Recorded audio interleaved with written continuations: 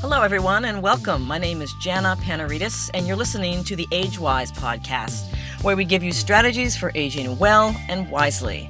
And how do you do that when on top of struggling to meet the demands of your own life, you're also caring for an aging parent or a spouse, or maybe you're caring for another member of your family?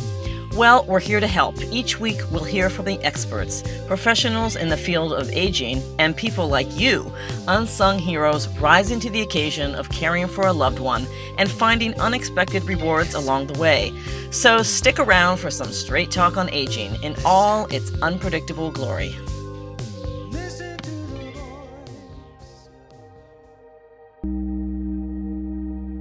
Back in August of 2015, we spoke with a New Yorker named Tim, whose father has advanced Parkinson's disease.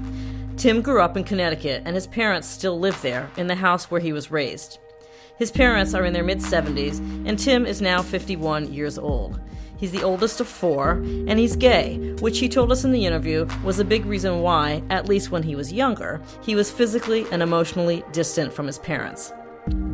Time and the progression of his father's disease has changed all that, and now Tim is a much bigger presence in his parents' lives. When we spoke with him last summer, his dad's Parkinson's had reached the point where it was unmanageable, and even though Tim's mother was burned out from being his dad's sole caregiver, she was completely resistant to the idea of getting outside help.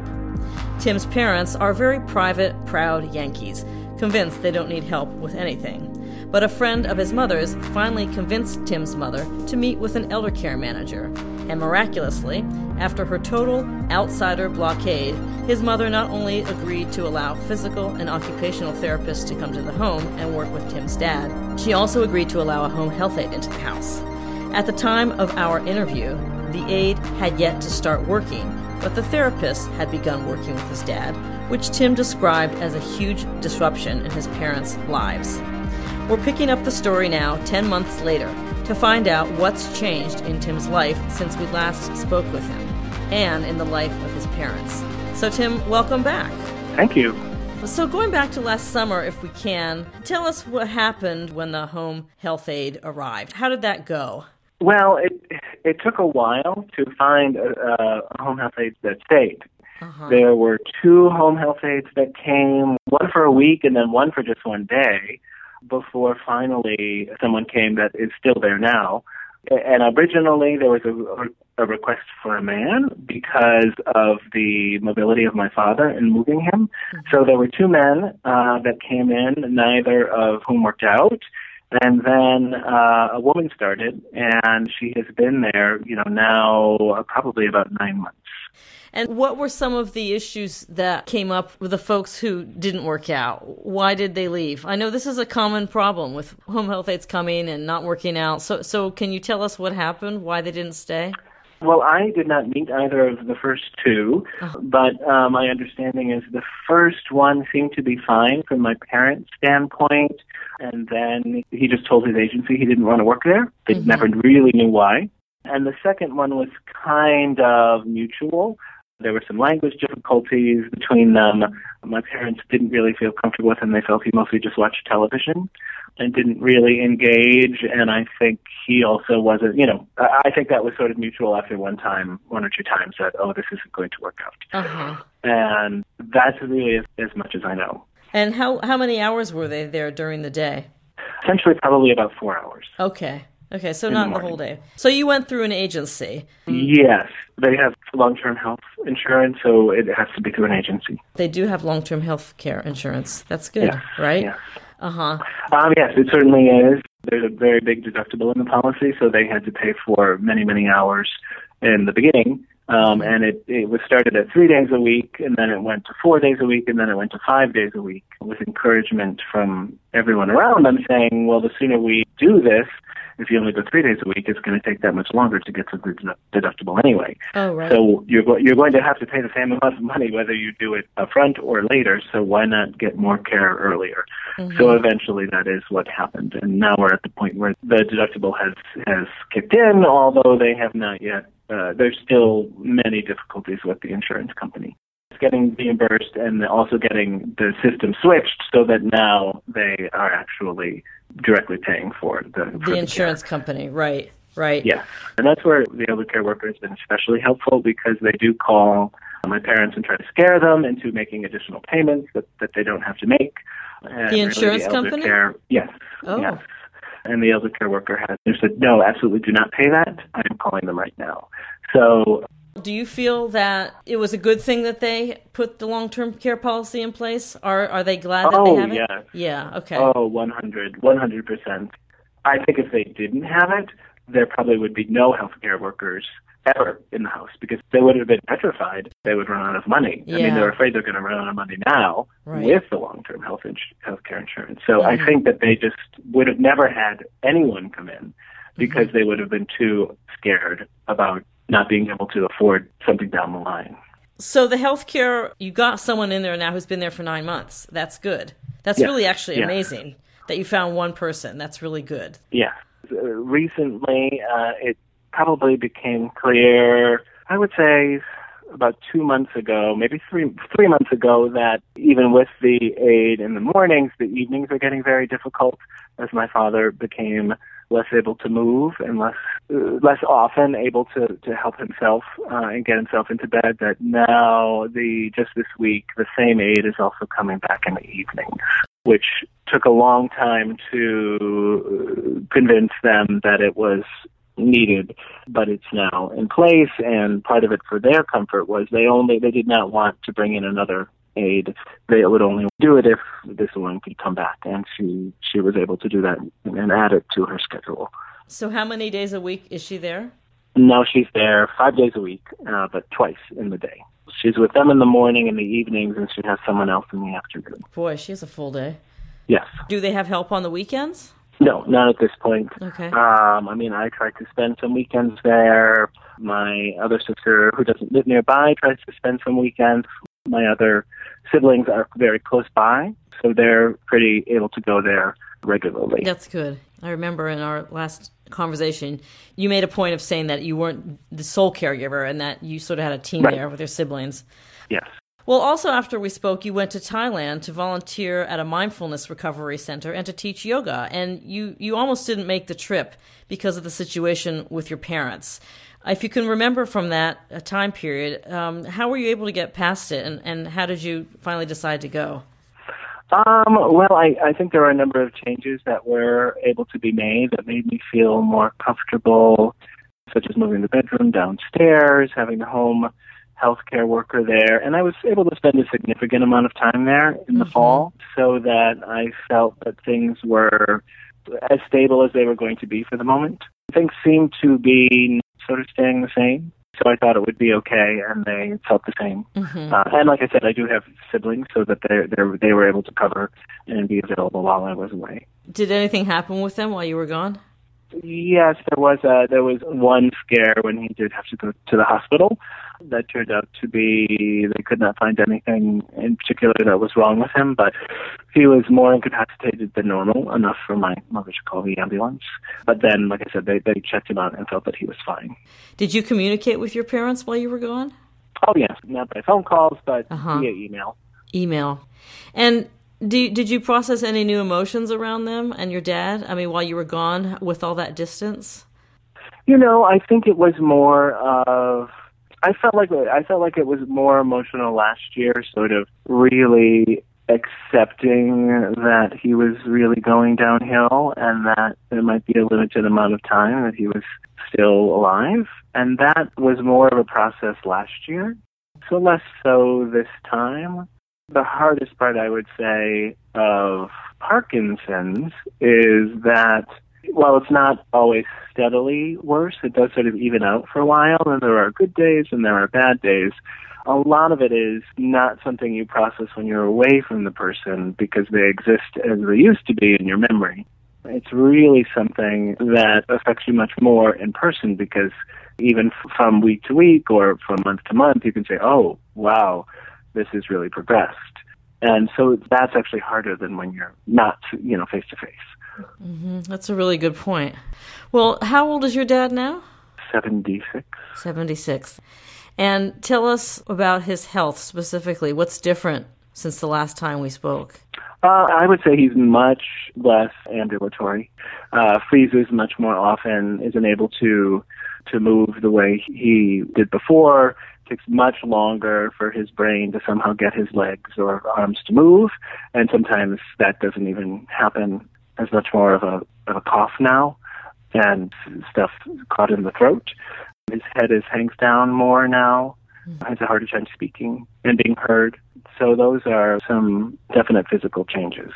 And how is your mom doing? I know she had some health issues that were made worse by the stress of caring for your dad. She had some high blood pressure, and I think you said some eczema brought on by stress. Right. How is her health now? I would say about the same. Mm-hmm. About the same. Mm-hmm. How is she reacting to your dad's decline? I think she is trying to put the best foot forward at the moment. I think it's incredibly stressful for her, and I think there's a certain amount of, I just need to get through things an hour at a time, a day at a time. I don't feel like she can wrap her head around anything more than 2 or 3 days away. She hasn't broken down crying. She's broken down in anger at herself because she thinks that she's at fault. It makes no sense, but she will throw things and say, I'm a horrible person, I'm the worst wife ever, why can't I do things right? That's sad. It's very sad. It's misdirected anger, but, that's the burden that she's carrying. So, so she hasn't really, and she won't break down in front of me. I'll just be upstairs, and then I'll hear some crashes and some plates, and then I'll go down, and she'll say, everything's fine now. I just had a little moment. And I have to say, I don't know, it just seems like throwing things, and that might mean I think maybe you're upset. Don't you think maybe that means you're upset? Uh-huh. Oh, no, I'm fine. Do you know what I mean? Rather than saying, you're having a meltdown, that doesn't help. I have to be very gentle. Uh-huh. It's so interesting because I just realized that your mom being an only child may have something to do with the fact that she is not used to sharing her feelings with a sibling. I mean, even if you don't get along with your siblings, at least at some point in your life, you probably shared some feelings with them, right? And I think it must be really hard if you're an only child. Not that that's an excuse or anything like that. I just think, your orientation in the world is so different to begin with if you're an only child. Oh, yes. And she's hated being an only child. She said that that's why she had 4 kids. Yeah, no, I think that she's just very used to that. And that she was sort of the caregiver for her mother, and she just sort of feels like that's what she should do. Because she's always mad at herself that she forgets my father's pills and that she's not doing a good job taking care of him. And is the aide able to administer the medications? Maybe she does in the morning. Uh-huh. But my mother still has to organize it because they're spaced out throughout the day. And your mom sometimes forgets? Yes, she will sometimes forget.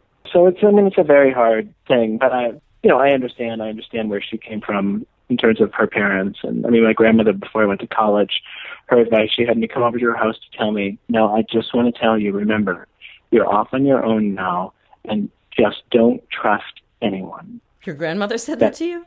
Yes. She's like, you might think people want to be your friends, but remember, they really don't.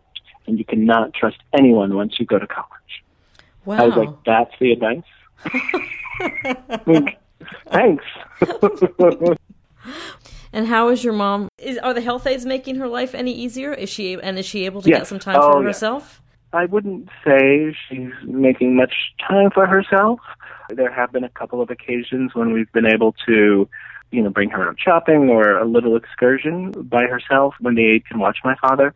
So I definitely think that the aide is helping in a huge, huge way. I just don't really know if it's in her makeup to also try to, take some time for herself. Mm-hmm. Certainly she's encouraged to by everyone, but she doesn't seem to be able to make that leap. And granted, having been there, caring for someone is a very full-time job. Yeah, absolutely. But she must have a level of comfort now with the home health aide where she feels like she can leave, your dad alone with the aide, right? Yes. So at least errands and shopping and various things like that can be done while the aide is with my father. And do your siblings have any stories of being with your mom that they've shared with you where she's talked about your dad or what's their take? I don't know that she's really expressed to anyone what it's like. this is 2 years ago, she did say, oh, okay, I came to realize, okay, the fun part of my life is over. 2 years ago she said that? Yeah, a couple of years ago. Yeah. She sort of said, okay, the good years are done. We're in for a really tough time. And I think, there was that sort of realization. But some of it may just be family, some of it may be generational, some of it may be the part of the country. It's very not Oprah. It is of a certain kind of thing where you are kind of stoic and you try to put the best foot forward and not complain. I mean, that's not the American way anymore, but it certainly was. They're not the greatest generation, but they're soon after. That kind of stoic generation that, there was a certain pride in just sort of keeping your troubles to yourself. So I think that's really where they both operate from, which is, of course, in our Oprah culture and our Dr. Phil and our Donald Trump culture, it's a little different than screaming and saying horrible things to people and complaining about your lot. It just isn't kind of their makeup. Right. But it must be hard for you. How have your feelings changed, if they've changed at all, in the time that you've spent with your parents in the last year or so? Well, I think, I certainly respect my mother for what she's had to do. Mm-hmm. I respect my father for relatively, he's going through such a hard time. And while he will ask for things, he's not complaining. He really is trying to make the best of it. We did have a conversation over the holidays, and I said, how are you doing? And he sort of said, well, the best I can. There's nothing I can do about this, so I'm as good as I can be. So, I have grown to respect them for that. I've grown to probably be much more sensitive in how I push things forward, realizing that how I might be able to push things in New York City and in this kind of very aggressive environment where everyone is sort of healthy and, you sort of need to push to make things happen a lot of the time, that doesn't necessarily work. Mm-hmm. So a lot of the times it's offering an idea and letting them come to their own conclusions and not sort of slipping into the parent role and saying, this is what you have to do. Mm-hmm. Just sort of saying, well, this is what it seems to me like the best thing to do is. And I'm more accepting of that now and more accepting of, well, it's their decision, ultimately. And there are certain things that I push on, but, I do think it's important that you give people a little bit of dignity and let them make their own decisions. So I've probably gotten a little less aggressive in some ways. I've gotten more patient, even when things that I think need to happen right away, just knowing that that may not be something that they can wrap their heads around. What sort of things are you pushing them on? Well, I think it was certainly pushing them on getting more help in the evenings. That was the major thing. Mm-hmm. There's a lot of now, such as paperwork stuff that we need to get in place to make sure that we know what they want and that we know where all of their things are and that sort of stuff. Just so we know where all of their life things are if something were to happen and we had to pay the credit card bills and we had to call upon their insurance. Where is the policy? Do we know what the policy is? Do we know what their wishes are? All of that stuff. And I think that's sort of overwhelming when you have stacks and stacks of paperwork. Mm-hmm. Do you feel like you have a handle on that now? No. You don't? No, we've asked, but then it's overwhelming because my mother gets very upset and she can't figure out where the papers are, and we're better than we were, but it's just a process. We know some things. It's just pulling more things together. Mm-hmm. But your mom presumably put her hands on some documents if she really had to if your dad suddenly died. So, yes. She could, and certainly it's in the awareness that it's somewhere we just need to gather it all together. And, the women tend to live longer than men in my family. Mm-hmm. If you just look at the family patterns. But, she has, high blood pressure, heart attacks run in her family. There's a number of things that could happen for her as well. She's dealing with. So, so it's a process. I don't feel we're gonna be. It's gonna be a disaster if we need to get our hands on things. We just could get things a little more organized and ready. It really is a process, isn't it? You just can't push too hard. You just can't. Yeah, no. Even when I go there, the comments, well, you're moving so fast. You're doing it all as many things in one day as I would try to get done in a week. It's just when you're older, they can't think of and handle. Oh, I'm doing 22 things in a day. It's like I'm doing 2 things in a day. So if I'm able to get 2 things done, then I have to be satisfied with that, and I can't expect them to operate according to at my pace. Right. Does your dad go out at all? Is he able to get out? Yes, I mean, he's able to get out in the wheelchair and be pushed around the neighborhood on the sidewalk and get outside. We try to bring him outside so he can be around. He always used to do all the plants and the flowers and the garden and the yard. So there's a little bit of that all of us try to do, so at least there's something going on there. And he will go in the car and go out shopping or to dinner occasionally. Oh, that's great. So, yeah, he's able to get out a little bit. Just like particularly in the car, it's good to have two people to be able to get him in and out at this point. And he certainly appreciates getting out. There is a little bit of dementia, and it comes and goes. Sometimes he gets a little mixed up about exactly what's happening. And there's a lot of intense dreams, from what I understand. A lot of nightmares where the dementia sort of can set in, but there's kind of an awareness that it's setting in, and that's very scary for the person. And for your mom, too, probably. Yeah. You were considering assisted living at one point for your dad. Are there any updates on that or any new thoughts about maybe one of the siblings moving in with him?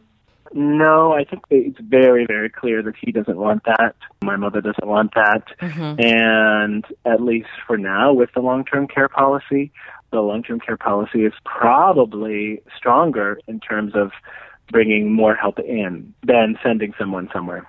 I mean, they are now, per the recommendation of the elder care expert, on lists for some assisted living places. But right now, that's not in the cards. It sounds like that elder care expert has been a real advocate for you. Oh, sure, yes. There's so much confusion around navigating all of these issues. Yes. It's nice to have that objective expert who's got your back. I mean, that's really great. Right, because you just don't know what the bottom line is. And to have someone who's not part of the family sometimes is good because it's a little more of a neutral voice. Do you and your siblings meet with them or talk with that elder care expert on a regular basis? Via email, we check in. We have met in person, but only once or twice. It's more via email. And is that something that you recommend for people to seek out an elder care expert like that? I would say yes. I have another friend who does that here in New York City, and I haven't worked with her, but I've watched her. And so I think if you can afford it, for sure. It's like learning, as it would be good to have a social worker if you're going through anything, if you're any kind of health problem, because there's state laws to deal with, there's federal laws to put things in place for, there's legal stuff, and then there's the emotional stuff. And just to have someone who does have knowledge of all these areas that essentially a family is just learning about is really helpful. To be a point person and to just when you don't know, you can just say, well, what do you think? Is this the right thing? Is that the right thing? What are the options? These are the questions to ask when you call the health company. These are the things to look at the policy to make sure you have X, Y, and Z, or if you don't have X, Y, and Z. So there's a lot of information that's very helpful. You get so overwhelmed, and I don't know what people charge for that. It's about $150 to $250 an hour. An hour, yeah. You don't have them for 4 hours. You have them for a short period of time, maybe once a week or maybe once a month or once every other week.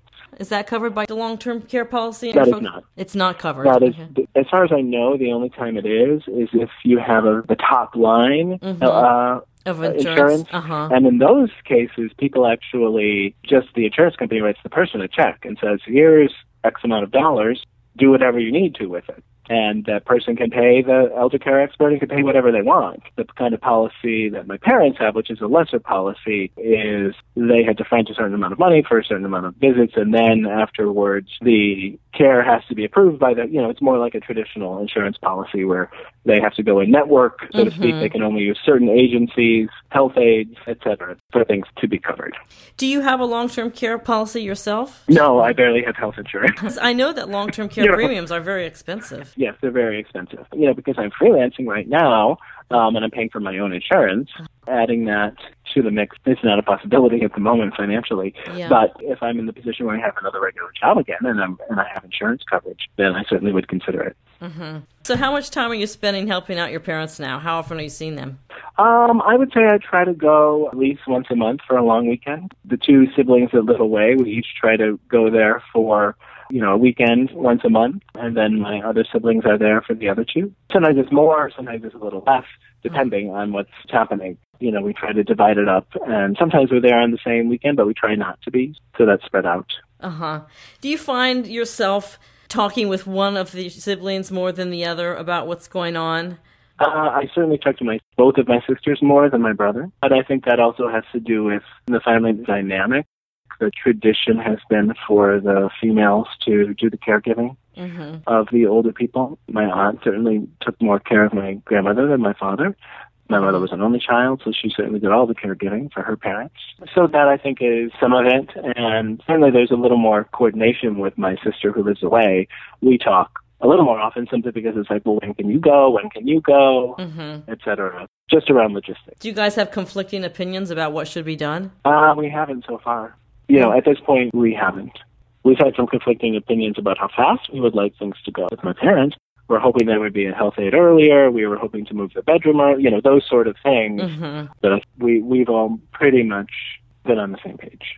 That could change as things get a little more serious, and maybe even harder decisions have to be made. We haven't really hit the point where anyone feels, okay, assisted living is the answer. And that would seem to me, for any family, is the toughest question, because the question is, all right, do you have full-time care at home, and how do you pay for it? Or does someone move in with them? Or do they move into someone else's house? Or do you go assisted living? So, it seems like those are the choices. And when you hit that point, and if there are differing opinions about that, I think that there could be a lot of tension around that. Yeah. Well, it sounds like your parents have made the decision to keep your dad in the house. And that's doable with the long-term care policy, at least in the foreseeable future. At the moment. Yeah. Yes. And you've moved the bedroom downstairs to the main floor? What other adjustments have you made in the house? We've done a lot of purging, I would say, just to make the main floor a little easier to maneuver with a wheelchair. That sort of was the main thing. How in did the that ideal go? world, it took many weekends and was difficult. It was just a slow process that continues, even when we're there, when we can, going through, well, do we really need this? Do we really need that? There's still plenty of stuff. And that's going okay. It would be ideal if there was some way to have a bathroom on the first floor rather than the second. There has been some talk of having a shower on the first floor. Oh, I see. Because they only have a half bath. So when you get back to your apartment after visiting your parents, how do you feel? Usually a little shook up, I would say. I can never quite identify why, but usually a little shook up. I would say, yeah. How do you get past that? Yeah, I don't know. I don't think you do. Yeah. You just have to sit with it. For me, it's just because when I'm there, I'm very focused.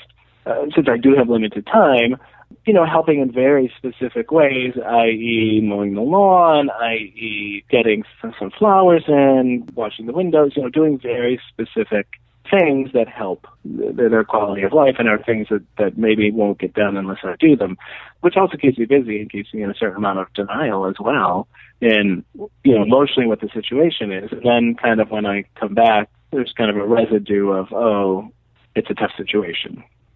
But when I'm there, I'm still kind of following their lead and being stoic and just, all right, well, let's just get some stuff done. Yeah, it's funny. I'm kind of the same way when I'm with my mom. I'm really focused and proactive. And then kind of when I come back, I'm just like, okay, that was kind of hard. Right, It really, it comes up, these emotions come up when you least expect it. Regardless of how old you are and how much intellectually you know that they are older and you are older, you still have those unconscious memories of these are the people that solved every problem, and all of a sudden see them not being able to do that. So it sort of shakes you to your very core, because what you counted on in life, these beings that sort of fed you and took care of you, and before you could even identify what that meant, even were cognitively aware, all those memories are imprinted on you subconsciously. So obviously it's like this thing that I thought was always going to be one way is not that way anymore. It's impermanence, and accepting that, which is hard, and just noticing it and just going, wait, what happened? When did this change? Where did all these years go? So it's, specific to the situation, but it gets sort of larger in terms of the passage of life. So there is a kind of mourning even that's happening now, not the mourning of someone being on the earth anymore, but the mourning of, oh, this person is no longer what they were. I don't think there's any way, if you're a somewhat sensitive person, that you can't feel that, even right. if you don't want to. Right. Even if you're trying not to, it's just there. Has your dad said anything to you about how you're perceiving him now? Because my mom has said to me, it must be weird for you to see me using a walker. And I thought that was so interesting that she had that capacity to detach from herself in that way and say, this must be weird for you to see. And I said, yeah, actually, it kind of is, but I'm used to it by now. Right. You know? Yeah, I mean, he'll sort of joke around sometimes and say, well, I don't recommend getting old, or I guess I shouldn't have expected that the end was going to be fun. He'll acknowledge it, and so far hasn't directly said something to me about my feelings. It's been more general, like it's not an easy time. Right. So what does the future look like for your mom? Have you talked about what she'll do after your father dies? Will she stay in the house? Oh, yeah, no, we're nowhere near that. No. I'm not suggesting that you would be. I'm just curious. No, yeah. I'm just saying, I certainly have thought of it, and she might have thought of it on her own. It's hard with Parkinson's because my father could live another 5 to 8 years or not. It's not the kind of diagnosis, you've got 6 months or you've got this. I mean, literally no one knows.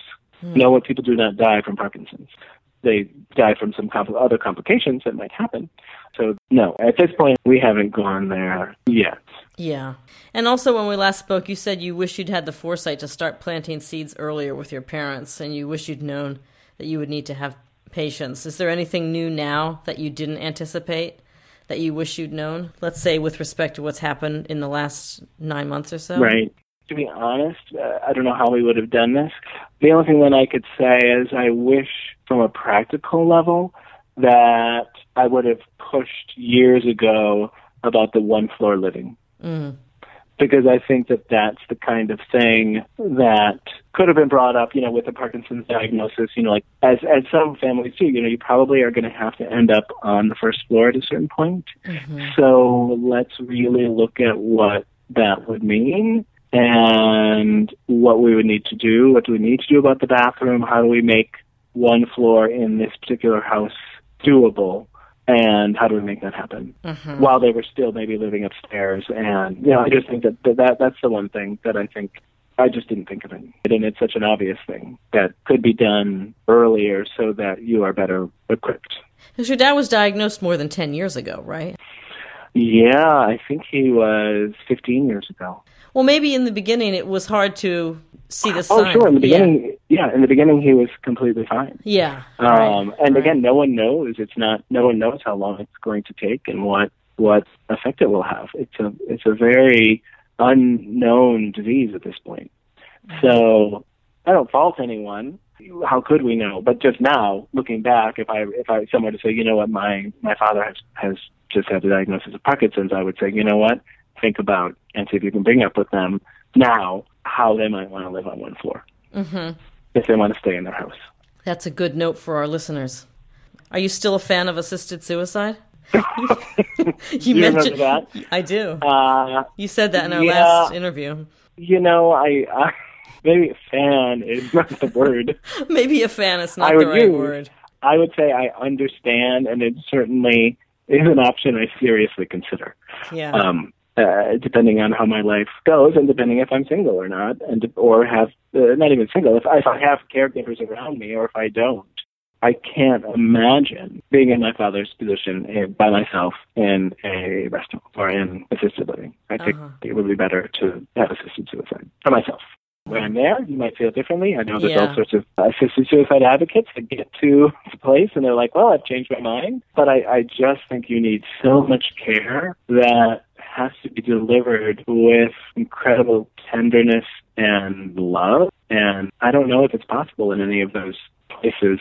To live there for several years would be very hard. To do that and to spend all your life to be treated like crap as you pass away. I mean, to be quite frank, kind of not an appealing... It's not an appealing scenario. Yeah, I agree with you. Well, and I don't mean to be cavalier about it, but the reality is the deeper you get into these conversations, the more You kind of get, I wouldn't say numb, but you get very practical. I mean, I've gotten so much more pragmatic. Right. And honest about what I want and what I can see for the future. And I'm not saying I welcome my old age, but it's been a real wake-up call for me in lots of ways. And I should imagine that seeing your dad in this shape and how your mom's reacted has been a kind of a wake-up call for you. Oh, sure. Especially in our culture, having spent some time in Southeast Asia, which is more Buddhism influenced. There's the philosophy that you cannot avoid old age, sickness, and death. That's a precept of daily life. And much of your life is spent accepting those things if you follow the Buddhist path. Whereas in Western culture, we spend our lives avoiding the fact that there's sickness, old age, and death.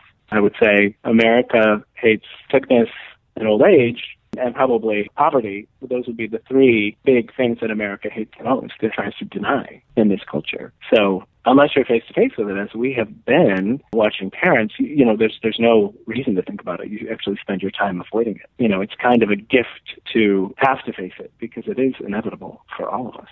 Yeah. Yeah, so tell us a little bit about your trip to Thailand and your yoga and how that's helping you with your parents, because I should think that maybe it is in some way, right? I mean, I think that definitely being exposed to being exposed to Buddhism was hugely helpful because, like I said, it's a different kind of Buddhism than meditation. You literally will meditate. You have where you just say, there are various techniques, but you will just sit with the fact that you accept the fact that you will have sickness, and you accept the fact that you will die, and you accept the fact that you will lose things that you love. And you actually practice letting go and being okay with it. And that was hugely influential to me. Because, again, like I said, it's the exact opposite of Western culture. It's, I'm kind of sad my father's really sick. Everyone says, well, have a drink, eat a cupcake, or watch TV. You numb out. You do the opposite. Mm-hmm. You kind of pretend it's not happening. So being in a culture that actually not only encourages you to face those things, but actually has techniques that help you to accept it was hugely profound. Not that I was able to fully accept those things, but to hear that and to sort of acknowledge that, this is going to be really, really hard, and you didn't do anything wrong. It's life. It's something that we all experience if we are human beings. So a lot of it, I would say the meditation really kind of helped that philosophy for me. Mm-hmm. I'm not saying for other people it would, but for me that was very helpful in just kind of accepting things. And the other big philosophy is developing compassion for yourself and for other people who are suffering in those situations. And that was a really good practice. Rather than trying to change someone or trying to make it better for them or trying to deny that someone is, either yourself or someone else is going through old age, suffering, sickness, death, you are just sort of with them and you show them compassion. And that is a very different approach than trying to solve their problem or not letting the person have their own feelings. So that's what I would say was most significant for me. Mm-hmm. It's a good lesson. Well, the last time we spoke, you left our listeners with some choice thoughts about approaching their own parents' aging issues. You said, no, you'll be surprised, and that your assumptions about your parents, your siblings, and yourself are going to be turned somewhat upside down. Would you like to update those last thoughts in any way or offer something new? I would just say as time goes on, because I think in these situations, obviously some people have a very difficult illness and it passes quickly, and in other situations, people sort of slowly fade away. And I would just say in the latter case, which is what I'm experiencing, just try to practice as much kindness and compassion for everybody involved. Your parents, yourselves, because that is really what sort of helps at the end of the day, because it's not going to be easy, and there's a lot of difficult choices over and over again. And if you can be kind and compassionate while everybody's under a tremendous amount of stress, it just makes it a little easier. And being really aggressive and angry, well, those are all things to feel. Usually when you indulge those feelings, it doesn't help the situation. So kindness and compassion are ideals to strive for in decision-making and behavior. Well, listen, Tim, thanks so much for being on the show for this follow-up interview and for taking the time. I really appreciate it. Oh, thank you. Bye-bye. That's it for today. Thanks for joining us. The Age-Wise podcast is produced and edited by me, Jana Panaritis, and you can listen to the show and subscribe wherever you get your podcasts. The Age-Wise podcast is also distributed on the nationally syndicated Speak Up Talk Radio Network, the 24/7 streaming and on-demand network that's always on for you. And don't forget to check out our website for more amazing caregiving stories from the field. Go to agewise.com, that's AGEWYZ, or Z, as my Canadian mother says, and find out how you can be a guest on the show. Remember, every caregiver has a story. I want to hear yours.